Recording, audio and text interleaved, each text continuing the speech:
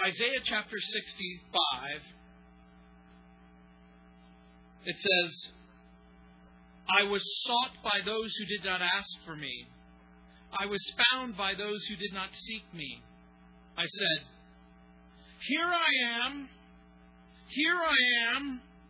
to a nation that was not called by my name. I have stretched out my hands all day long to a rebellious people who walk in a way that is not good according to their own thoughts, a people who provoke me to anger continually to my face, who sacrifice in gardens and burn incense on altars of brick, who sit among the graves and spend the night in the tombs, who eat swine's flesh, and the broth of abominable things is in their vessels, who say, keep to yourself, do not come near me, for I am holier than thou.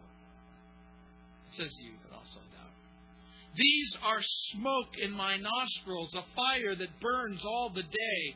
Behold, it is written before me, I will not keep silence, but will repay, even repay into their bosom your iniquities and the iniquities of your fathers together, says the Lord, who have burned incense on the mountains and blasphemed me on the hills. Therefore I will measure their former work into their bosom.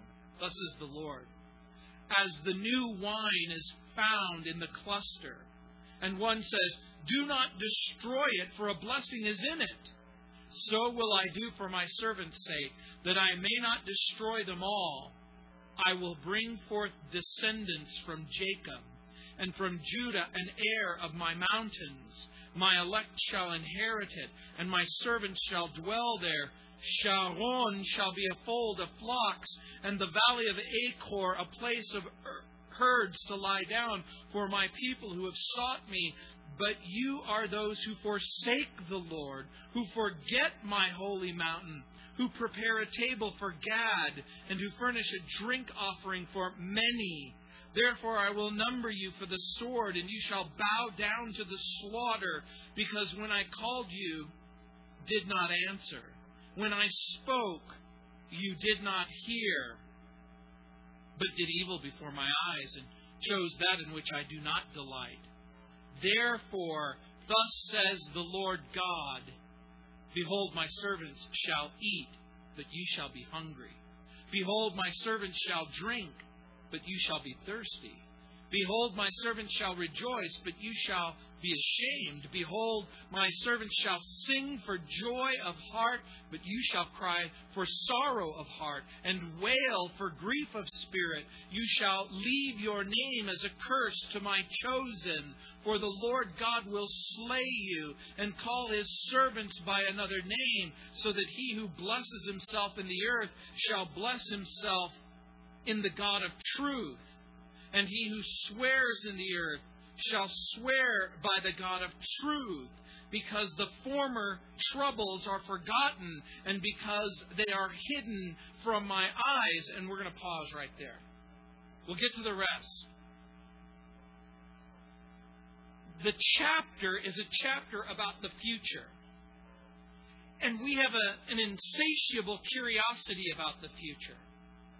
There are people who desperately want to know what the future holds.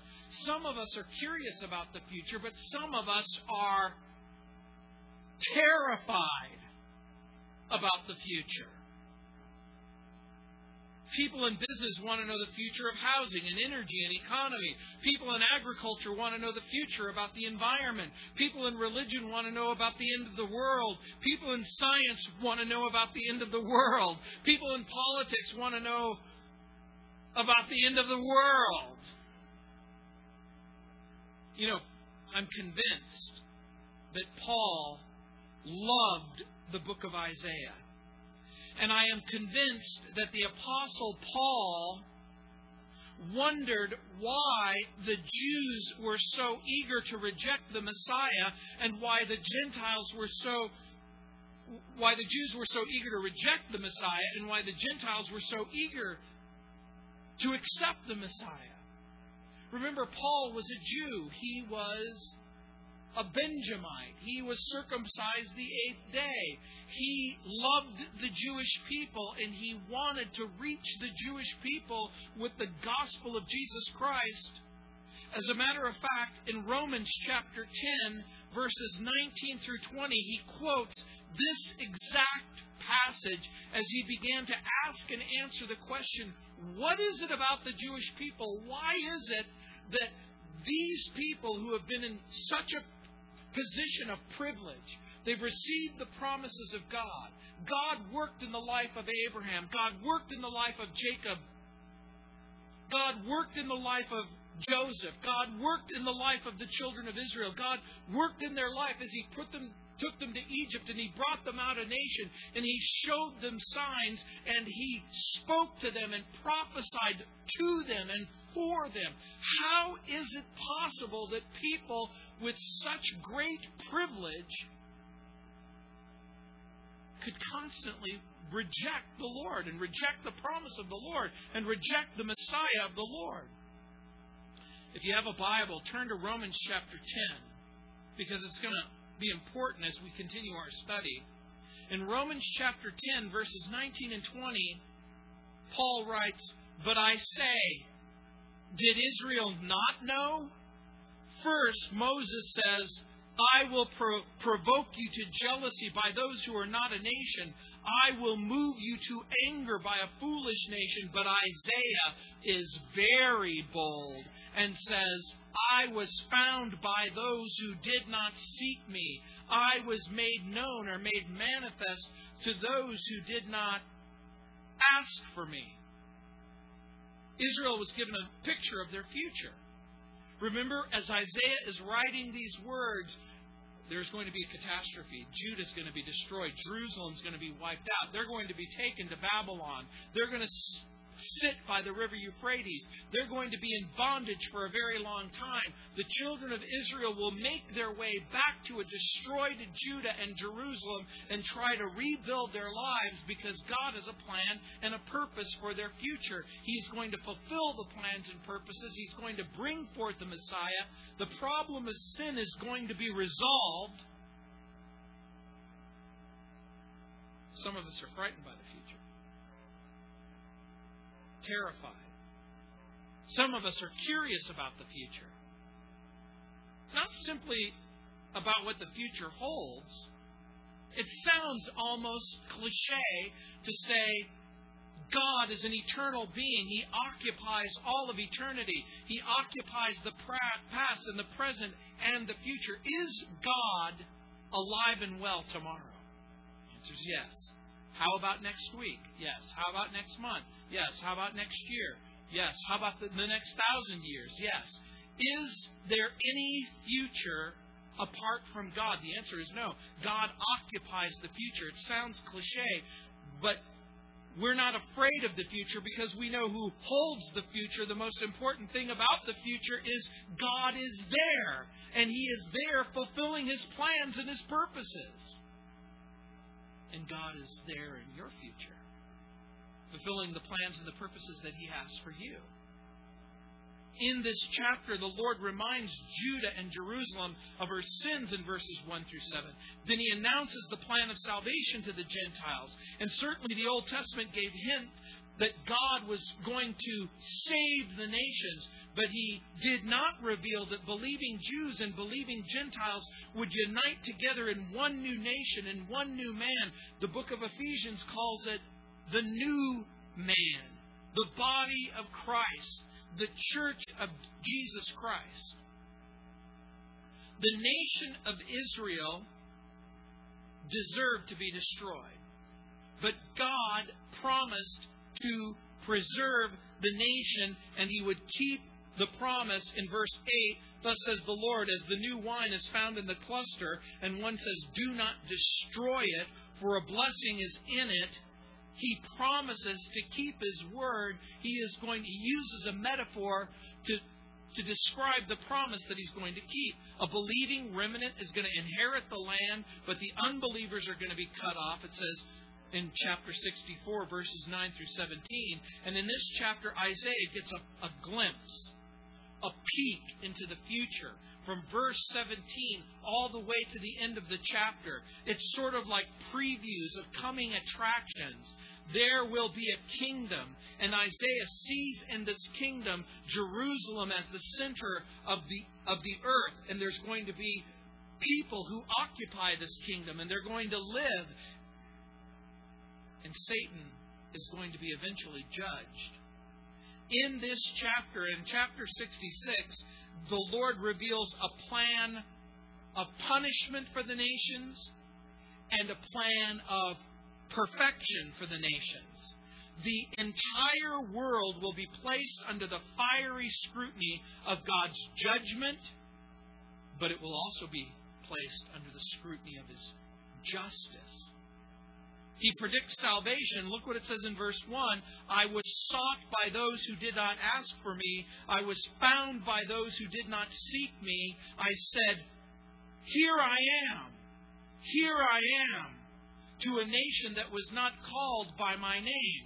The idea, remember in the last chapter, that the heavens are torn open. Remember the last time we got together and I asked and answered the question, have you ever felt like, where is God? Where are you, God? How come I'm not sensing your presence? How come you're not answering my prayers? Where are you, Lord? The world is unfolding and the future is unfolding. Where are you? But guess what? God is going to show Himself. Were they seeking the Lord? Really? No. Were the Gentile people seeking the Lord? No. Did God do the same wonderful things in the midst of the nations to the Gentiles that He did to the Jews? The answer is no. So what about the people who have never heard about Jesus? Over and over again I get asked the question, well, what about people who live far away? What about people who have never heard about Jesus? And all of a sudden when you read the Scripture and you discover something, God isn't in the business of keeping His presence a secret. He says, here I am. Here I am. It's almost undignified. It's as if the universe is the Lord of the universe and the Creator of the universe is drawing attention when you go, God, where are you? God, where are you? And the Lord goes,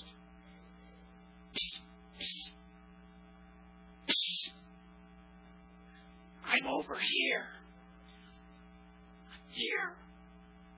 Wake up. I'm right here. In Acts chapter 17, when Paul is speaking to the Stoics and the Epicureans and the philosophers of Greece, this is that passage of Scripture where there is a marble stone that says agnostos on it. It was a stone to the unknown God. And Paul comes and he begins to tell them about this unknown God. And he says in Acts chapter 17, verses 26 and 27, and He has made from one blood every nation of men to dwell on all the face of the earth, and has determined their pre-appointed times and the boundaries of their dwellings, so that they should seek the Lord in the hope that they might grope for Him and find Him, though He is not far from each and every one of us. In Isaiah chapter 65 and Acts chapter 17, the Bible doesn't say God is far away. The Bible says that He's close by. If you look for Him, if you'll open up your eyes, if you'll open up your ears, and Paul applies this verse to the Gentiles in the book of Romans. Here's the principle. And quite frankly, it's this. Paul is asking and answering the question, I don't get it. How can people who are so privileged refuse the God who shows up day after day and week after week and month after month and year after year? How can they just simply dismiss Him? And so here's what Paul says. If the Jews don't want what God has to offer in the Lord Jesus Christ, the Lord God will graciously extend the invitation to the nations of the world. Well, but wait a minute. Aren't the Jews the chosen people? Yes. Chosen for what? To bring forth the Messiah. And what is the purpose of the Messiah? to forgive sin, to reconcile sinners, so that people will know and understand God. And so here's what I think the principle is. Does everyone want Jesus? Apparently the answer is no. You've talked to them.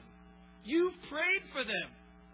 Hey, I couldn't help but noticing you're a sinner. What of it? Well, wouldn't you like to experience forgiveness of sin and hope in Christ?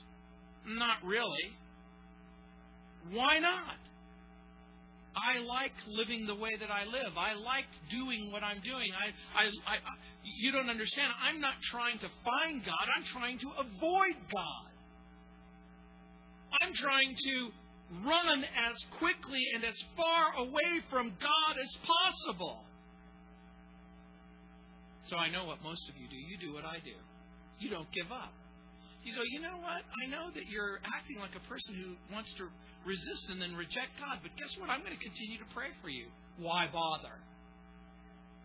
Well, because I love you and care about you, and I'd like to see you in heaven and not hell. Well, I don't believe in heaven or hell. Well, I know that you don't believe in heaven or hell, but it doesn't make heaven go away, and it doesn't make hell go away. You're an eternal being, and you're going to wind up somewhere. Does everyone want to know the Lord? Apparently not. If people continually resist and reject the Lord, we want to move on. But guess what? It's hard to move on, isn't it? Particularly when you care. But that's the principle. The Lord is moving on to the Gentiles. And look what it says in verse 2. I have stretched out my hands all day long to a rebellious people who walk in a way that is not good according to their own thoughts. The picture, just like God is saying, this is me, I'm here, I'm willing to reveal myself. And then the revelation is given, I have stretched out my hands all day long. The picture is of a God who is there extending the invitation from morning through noon and night and then into the middle of the night, and then the night passes and the morning comes and then it ends and then it's noon and then it's night again. But over and over again, God extends His hands of mercy, His gracious and loving invitation. That's the picture. He says to Israel, I'm stretching out my hands to a disobedient and contrary people, it says in Romans chapter 10, verse 21. The people have resisted His grace. They have resisted His loving invitation. And now Isaiah gives us the answer that we've been looking for. How is it possible that the people of privilege have rejected the promise? And he gives us the answer. It's because there are rebellious people. There are rebellious people. Do you know what rebellious means? Rebellious means hard-hearted. Rebellious means selfish. Rebellious means I want what I want. It means hardened. And so as he gives the answer to the rebellious people, now all of a sudden we understand a little bit about people who are extended privilege even in our own circumstances. You would think that growing up in a Christian home would be an advantage, don't you? Don't you think having a godly mother and a godly father should be a privilege? By the way, it is a privilege. Having a godly mother and having a godly father is a privilege. But having a godly father and having a godly mother, does that guarantee that the child will honor God and obey God, and that person will receive the gospel and they'll go, hey, guess what? I have a godly mom and a godly dad, and I have all of the ingredients that mean I'm going to have a right relationship with God. No, sometimes with privilege comes rebellion. And that's what it says. And look, he gives the decree, who walk in a way that is not good. What they're doing is evil. And they're according to their own thoughts. One translation says, according to their own schemes or according to their own devices. The idea being they're walking in a way that is wicked, they're walking in a way of rebellion, and they're walking in a way that is consistent with their own idea. How many times have you heard a person say, well, that's your idea about God, and I have my own idea about God? You know, I can't believe in a God who would sentence people to hell, to burn in eternity forever. And for whatever reason, for the Christian, it never occurs to them to say, don't you understand what hell is? Hell is the place where free will beings decide to go because they have decided to live a life quite apart from God. Do you understand what hell is? Hell is the choice that individuals make to reject and refuse God, and then they get exactly what they wanted. That is exactly the case. According to their own thoughts, according to their own schemes, according to the false philosophy and the false religious system that they've constructed for themselves. Now Isaiah describes the sins of his people. Why haven't God answered your prayer? Because you're a rebellious people. Because you walk in a way that isn't good. Because you created a religion that is the product of your own imagination. Yes, the people have resisted His grace. Yes, they've resisted His loving invitation. The Lord has stretched His hands out to this rebellious people, even though they've practiced evil, even though they've lived in a world of their own wicked thoughts. Now think about this for just a moment. Living in a world of their own wicked thoughts, living in a world of evil and rebellion, guess what God does? He still continues to extend the hands of mercy. The gracious invitation continues to be extended. This is, again, in Romans chapter 10, verse 21. After 19 and 20, Paul again says, but to Israel, he says, all day long I've stretched out my hands to a disobedient and a contrary people. The way Paul interpreted this verse in the New Testament, in the book of Romans, was that in spite of privilege, with the presence of prophecy, the power of God demonstrated over and over again, he was still opening up his arms, saying it's not too late. I love you. I will receive you. And look in verse 3. A people who provoked me to anger continually to my face, who sacrifice in gardens and burn incense on altars of brick. You have to understand something. That in the ancient world, people would build gardens, much like, people in our culture and society have backyards, or before our culture and society, people lived on farms, and they would have fruit trees, and they would have gardens. And so in those particular days, they would create fruit trees. They would plant fruit trees and shade trees, which would serve as an outdoor shrine. And if you travel in the Middle East and you travel to places like India and Sri Lanka, they'll have these massive outdoor gardens where they will build shrines to deities. And so this is exactly what the children of Israel, prior to the Babylonian captivity, they began to practice the religious practices of the people who were around them and burn incense on altars of brick. The altars of brick are probably made of limestone. And remember, they believed that if you took incense and you burned it, that it represented the prayers to the deity that would go up into heaven. Even in some church or some Christian religious traditions, most notably Roman Catholicism and in particular Greek Orthodoxy, they'll take incense and they'll burn the incense, and the fragrant incense will make its way up to heaven as a sign and as a picture that the deity is listening to the prayers. So ancient peoples believed that the deities dwelt in stones and trees. In the Canaanite religion, stones and trees were symbols of fertility. And so again, these altars of brick, I suspect, actually refer to the altars of limestone that were constructed in the area. But here's the deal. The people went out of their way to provoke the Lord. And that the way that they would provoke the Lord is by not even having an affair with false deities on the side. Imagine you're married. And imagine your husband or your wife is sneaking around. But imagine now they're not sneaking around, but they show you the black book. They give you the address, the phone number, and the website of their lover. In other words, the pretense is now gone. They're committing adultery right in front of you, in spite of everything that you've done. That's what's happening. The people went out of their way to provoke the Lord. And in that provocation, guess what? The anger fumes. But He still acts in grace and mercy. Remember what it said earlier in Isaiah. All we like sheep have gone astray. We've turned every one to his own way.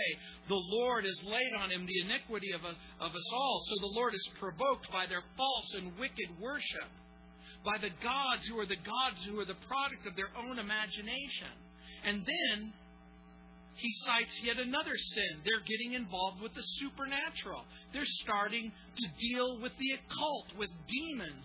In verse 4 it says, who sit among the graves, who spend the night in the tombs, who eat swine's flesh and the broth of abominable things to their vessels. Okay, I want you to pause for just a moment and think. Who sit among the graves and spend the night in the tombs. Why are they sitting in the grave, and why are they spending the night in the tomb? Because in this ancient culture and society, they believed that in order to have communication with the dead, you have to go to the place where the dead are. And where do the dead live? In the cemeteries. And so, I don't know about you, but when I was a kid, way before I became a Christian, remember when you would have those sleepovers? Hopefully none of you did this, but you would have a Ouija board, and you would get your Ouija board out, and you and your friends would slide it across the room, and you would ask and answer questions. You would have your own, you'd light your candles and have your own little seance, and it was all spooky and weird. But what these people would do is they would go to the actual graves, they would spend the night in the tombs, and they would ask the spirits of either deities or the departed to come into them and speak through them. That's what they're doing. They're conducting what we would call incubation rituals. Calling up the dead. Inviting the dead. Why? Because they want to know the future. And they want to get the future from a supernatural source. Few things are more wicked than when Christians do exactly the same thing. You go to see a psychic, or you go for a palm reading, or you go for tarot card reading. And so the Lord is calling them on it. And even the ancient enemies of Israel, like the Assyrians, knew that eating swine's flesh was an abomination. For some people in ancient cultures, they had a different view of the pig. Now, in Babylon and Assyria, the pig was a bad sign. In Greece and in Rome, the pig was at least acceptable. But you typically don't offer the sacrifice of a pig to a deity unless you're offering the sacrifice to the deities of the underworld. And so ancient Greeks and Romans would sometimes bury pigs and allow them to rot in the ground as an offering to the deities of the underworld. And so when the Bible says, who eats swine's flesh and the broth of abominable things in their vessels, you know what they're talking about? Mouse stew. Rat stew. The Israeli people were forbidden from eating rats. Now most of you don't have to be told, please don't eat rat stew. Most of you would go, I don't think I want to eat rat stew. Here's the idea. They're not keeping kosher. They refuse to keep clean. They openly worship idols in high places. And in verse 5, who say, keep to yourself, don't come near me, for I'm holier than you. These are smoke in my nostrils, a fire that burns all day long. Now think about this for a moment. They defy God. They disobey God. They worship false idols. They refuse to keep clean. They involve themselves in the occult. And then they have the nerve to say, you know what, I'm a very spiritual person. Make sure that you keep your distance because I'm a very holy, holy person. And here's the Lord's response. These are smoke in my nostrils, a fire that burns all day. It's His way of saying, your religion and your holy self-righteousness makes me sick. In other words, they had the audacity of self-righteousness. They believed and even proclaimed their self-righteousness. They considered themselves holier than their neighbors. In verse 6, behold, it is written before me, I will not keep silence, but will repay, even repay into their bosom. You all heard the scripture. Is it possible for a person to take fire to their bosom and not be burned? This is God's way of saying, did you seriously, did you legitimately, did you think that you could continue a lifestyle of resistance and rebellion and that one day it wouldn't catch up with you? Does God see? Does God care? Will God punish the unrighteous? And see, here's the challenge. The challenge is if the punishment isn't immediate, people think they're getting away with it. In verse 7, your iniquities and the iniquities of your fathers together, says the Lord, who have burned incense on the mountains and blasphemed me on the hills. Therefore, I will measure their former work into their bosom. In other words, it's His way of saying, I'm listening carefully, and I'm watching specifically, and I'm remembering everything. In verse 8, thus says the Lord, as the new wine is found in the cluster, and one says, don't destroy it, for a blessing is in it, so will I do for my servant's sake, that I may not destroy them all. The picture is a picture of a metaphor. Here's the metaphor. You have a vineyard. The vineyard's grapes are being harvested, and you have good grapes and you have bad grapes, but all of the grapes are headed for the vat. They're getting ready to be crushed, to be made into wine. But there's this cluster of grapes. And God decides to rescue the cluster of grapes and to preserve the seed within those grapes in order to ensure the future. And here's the idea. God's going to preserve a remnant. Even though things look very, very bad, a remnant will return to the land. A remnant will restore the nation. A remnant will keep the Bible promises alive. In verse 9 it says, I will bring forth descendants from Jacob and from Judah, an heir of my mountains. My elect shall inherit it, and my servants shall dwell there. In spite of all of this pain and in spite of all of these promises, in spite of all of this rebellion and disobedience, I'm going to keep my promise. I'm going to preserve a group. And it says, and my servants shall dwell there. In other words, the people will return to the land and promise. And in verse 10, Sharon shall be a fold of flocks, in the valley of Achor, a place for herds to lie down, for my people who have sought me. Sharon, by the way, is the plain. It's the coastal plain. If you have a Bible and you have maps, if you look, there's a mountain range where Jerusalem is situated, and then there's a coastal region that goes all the way to the Mediterranean Sea. And that's the plain of Sharon. It's about 32 miles long. It's about 11 miles wide. And then the valley of Achor, do you remember where that is in the Bible? That's the place in Joshua chapter 7 where Achan was stoned to death because of his disobedience to the Lord. So that was the valley of Achor.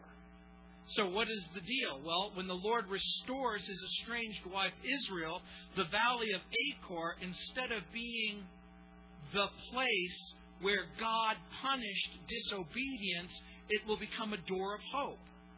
In other words, when you look at a particular thing and you said, hey, that's where all of the sin went down. That's where all of the rebellion went down. That's where all of the disobedience took place. But God is going to take the rebellion and the disobedience and turn it into a place of restoration and reconciliation. As a matter of fact, it's spoken of in Hosea chapter 2, verse 15, where the Lord says, I will give her vineyards from there, and the valley of Achor as a door of hope. She shall sing there, as in the days of her youth, as in the day when she came up from the land of Egypt. The idea being, in the rebellion, in the disobedience, God is going to restore the relationship to a relationship of joy and intimacy. And then in verse 11 it says, but you are those who forsake the Lord, who forget my holy mountain, who prepare a table for Gad, and who furnish a drink offering for many. Now, God is returning the people to the land. And there are two kinds of people in the land. Those who forsake the Lord and those who serve the Lord. God fulfills His promise. And as He is fulfilling His promise, even in the midst of the promise, there will be those two groups of people. Those who will serve the Lord and those who will forsake the Lord. You know, one of the most troubling things that a Christian has to deal with is they come back into the church or they walk into the aisle and they sit in those chairs and they realize that there's two kinds of people. People who come to church but they really don't serve the Lord. And then those that do serve the Lord. And it says, who forget my holy mountain. Do you know what the holy mountain is? The holy mountain is the place where God dwells. The holy mountain is Mount Zion. The holy mountain is the place where God reveals Himself. And remember, the holy mountain for the Christian is what mountain? It's Mount Calvary. It's the place where Jesus will climb the hill, that He will die on the cross for our sins. And so, remember, there's always been two ways to come to God. On your terms or on God's terms. And God has given a revelation concerning His holy mountain, that those who come to Him and those who come to that holy mountain and they come to that place that they will acknowledge Jesus Christ as their Lord and Savior, they will be saved. Have you ever met someone who said, I'll climb any mountain. I'll go as high as I need to go and I'll climb any mountain. I'll climb whatever mountain needs to be climbed in order to do what needs to be done. Except for one mountain. The mountain of the Lord. They'll climb Everest. They'll climb every 14er in the state of Colorado. But if you ask them to climb the hill of Calvary, they go, it's a little too high for me. And look what else it says.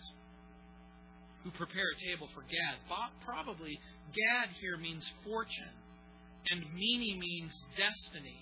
In this particular instance, Gad is the place of good luck, or the good luck deity.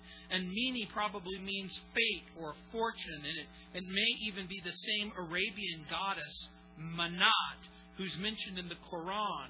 Or in the Babylonian pantheon, the deity was called Namtar, which is destiny. And Namtar was the grand vizier of the underworld. And so when he says, who prepare a table for Gad, who furnish a drink offering for Mene, these are people who, instead of trusting the Lord, they trust fortune, they trust destiny. These are the people who think that their life and their world and their destiny is governed by luck. Now, we say it casually in our conversation, good luck. And when we say casually in our conversation, good luck, what are we implying? that your life is really based on unforeseen circumstances that you have no control over. But Christians know that luck is what a fool calls it when God gives him a break. There's no luck in the life of a Christian. Your life is ordered by God. It's established by God. These are the people who go to Black Hawk or Las Vegas. These are the people who pray to the deity of luck and destiny. Lord, if I scratch this off, Lord, if you give me $1 million, I'll tithe to the church. You know what? If you don't tithe now, you probably won't tithe later. You know what? Instead of buying the lotto ticket, just give a dime from the dollar. And so, he says, because when I called you, you did not answer. When I spoke, you did not hear. But you did evil before my eyes.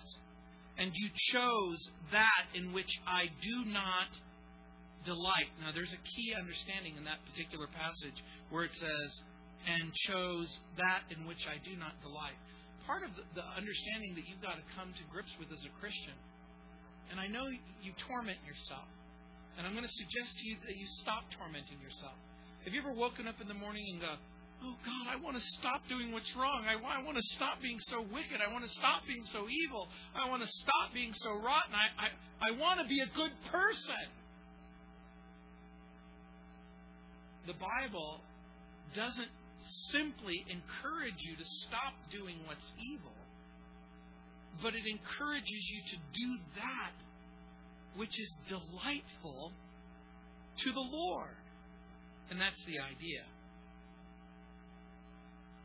God's going to connect the present with the future. And He says, behold, my servant shall eat, but you shall be hungry. Behold, my servant shall drink, but you shall be thirsty. Behold, my servant shall rejoice, but you shall be ashamed.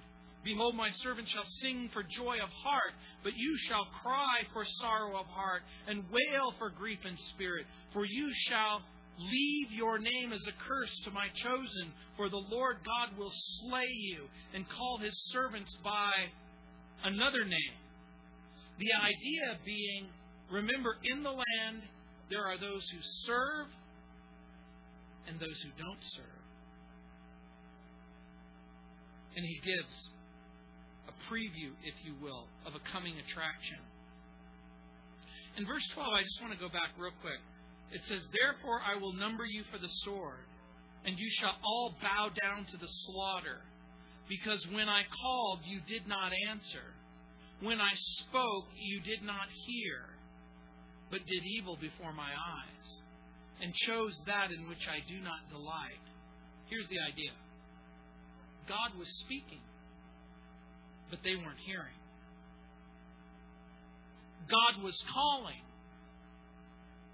but they didn't answer. That should be a sobering reminder to each and every one of us.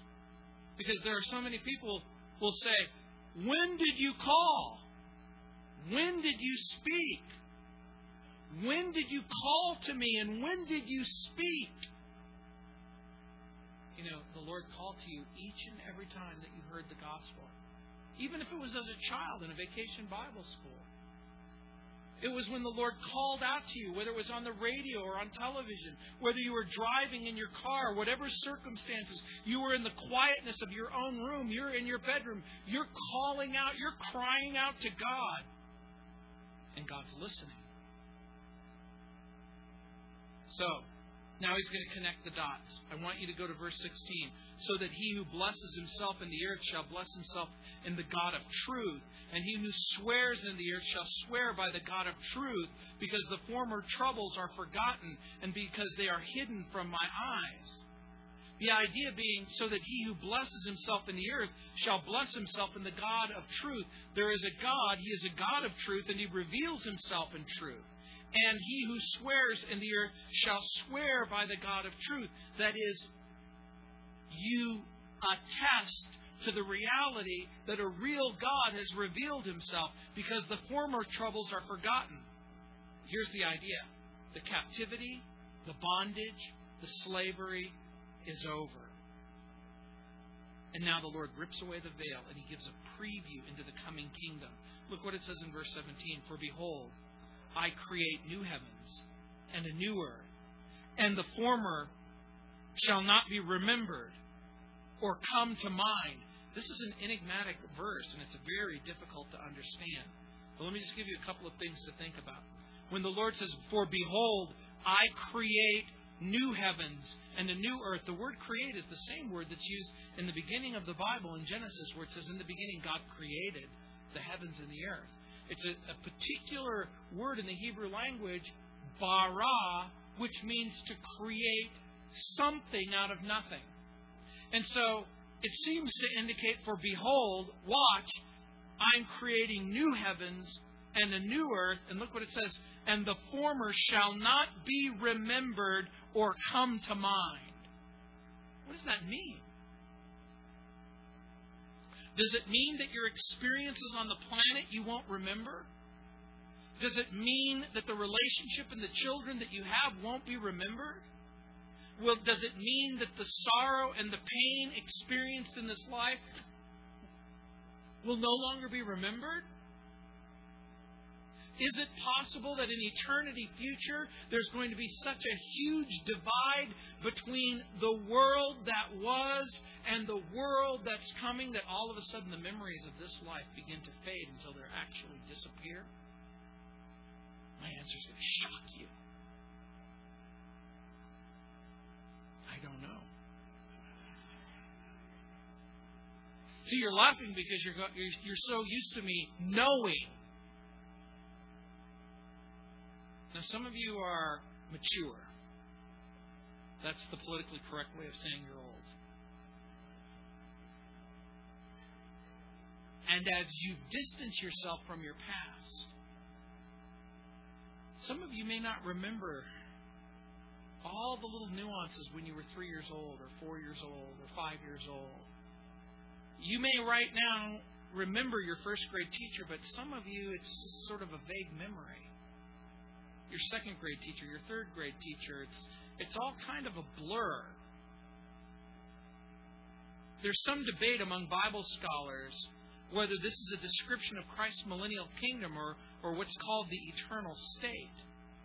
In Revelation chapter 21, verse 1, again, John says, now I saw a new heaven and a new earth, for the first heaven and the first earth had passed away. Also there was no more sea.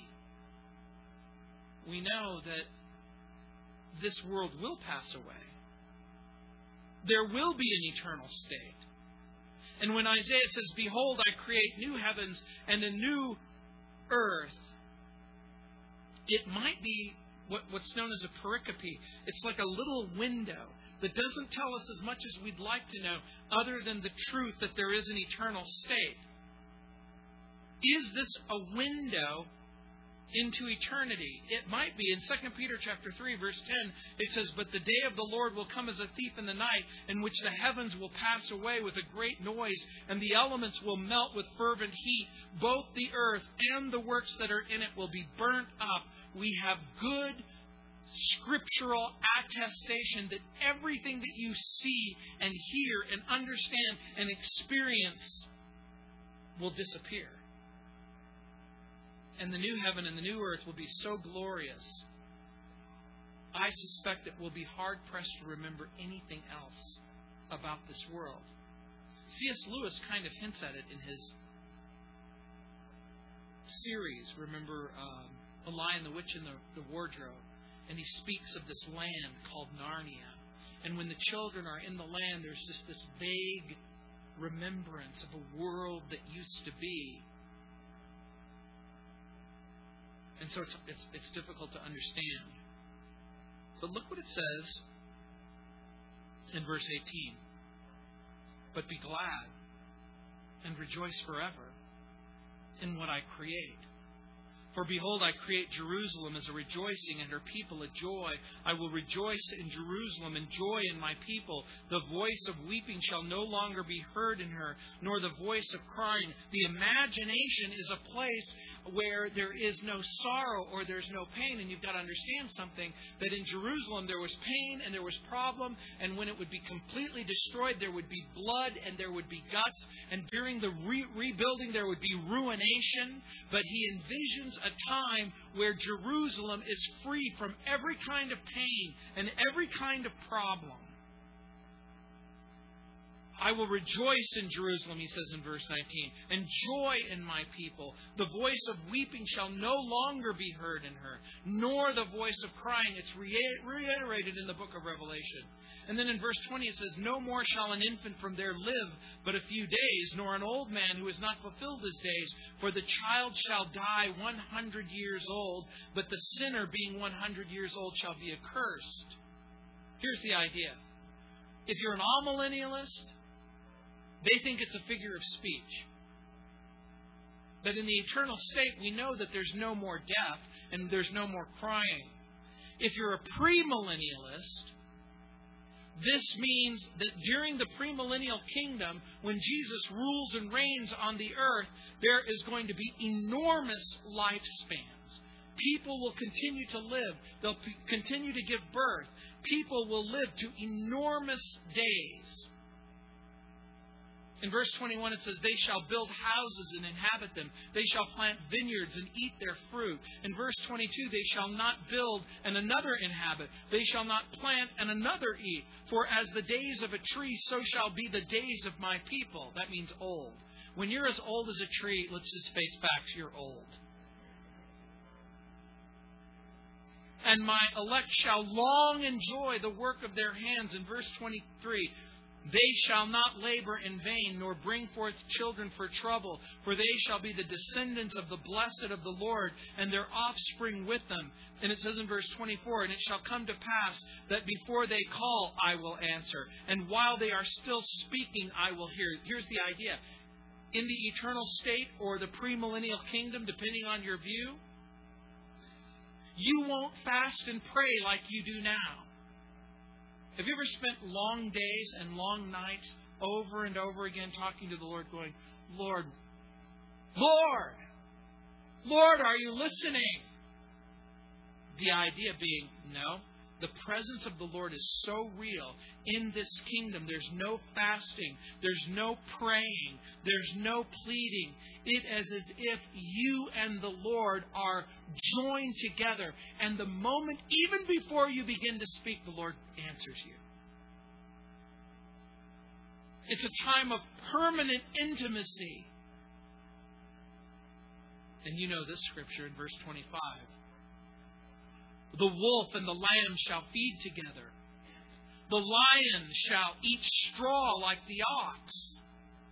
And dust shall be the serpent's food.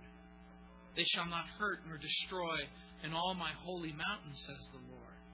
Again, depending on if you're an amillennialist or a premillennialist, if it's the eternal state, then guess what?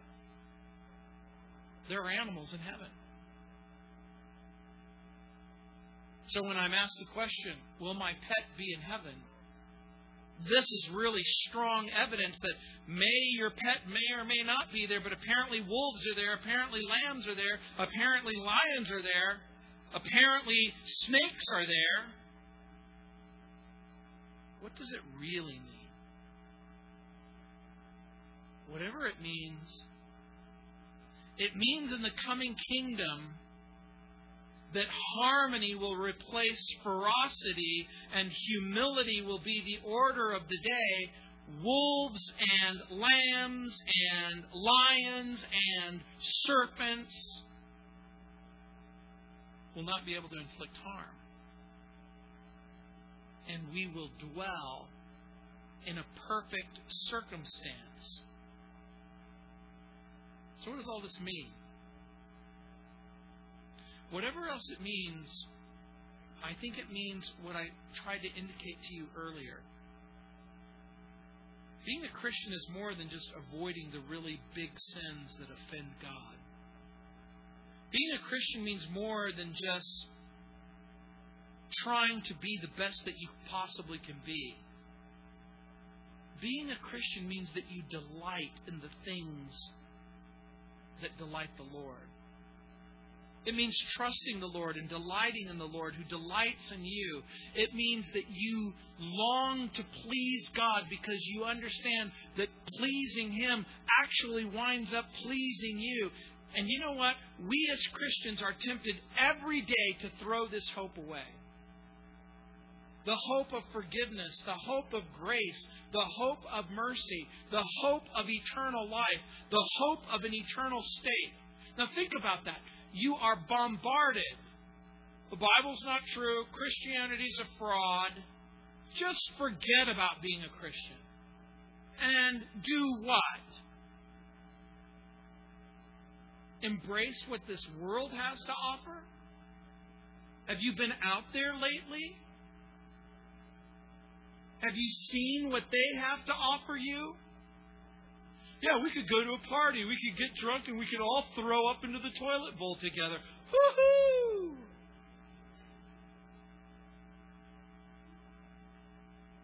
Sin is pleasant for a season,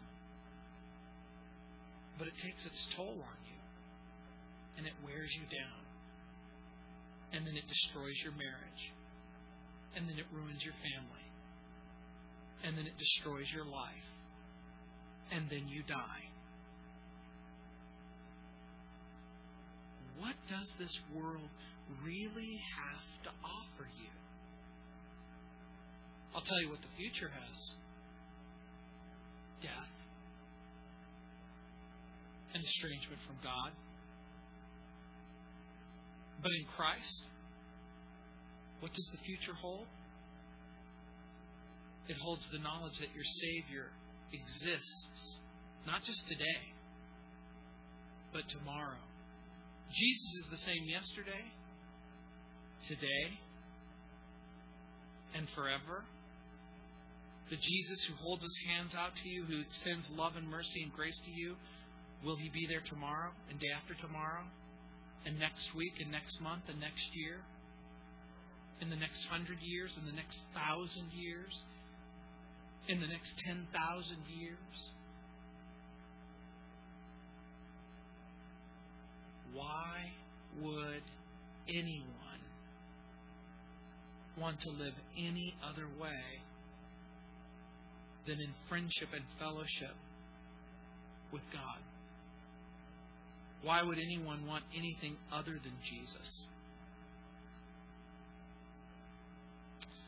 Heavenly Father, I pray, not simply for the future, but for the future that awaits us. A future where we live in submission and humility with you and towards you. Lord, I know that there are those people who are curious about the future, but I also know that there are those people who are terrified about the future. And for the person who's curious about the future, Lord, I pray that you would remind them that you will fulfill everything that you've said you will fulfill. All of the prophecy, all of the plan, it will all happen. And for the person who's terrified of the future, Lord, I pray that you would come to them in the present. I pray that the Lord Jesus would show up. I pray that the Lord Jesus would show up and give them comfort and hope. I pray that the Lord Jesus would show up and remind them exactly all that you have for them. The offer of hope and forgiveness, of joy, of eternal life, of an everlasting presence. And that they would wake up tomorrow knowing that the same Jesus who loves them today will love them tomorrow and love them forever. Lord, we pray that we could face the temptations of this world Lord, we pray that you would make us brave so that we would live in humility and honesty and decency, in submission to you, Lord. In Jesus' name, amen. Let's stand.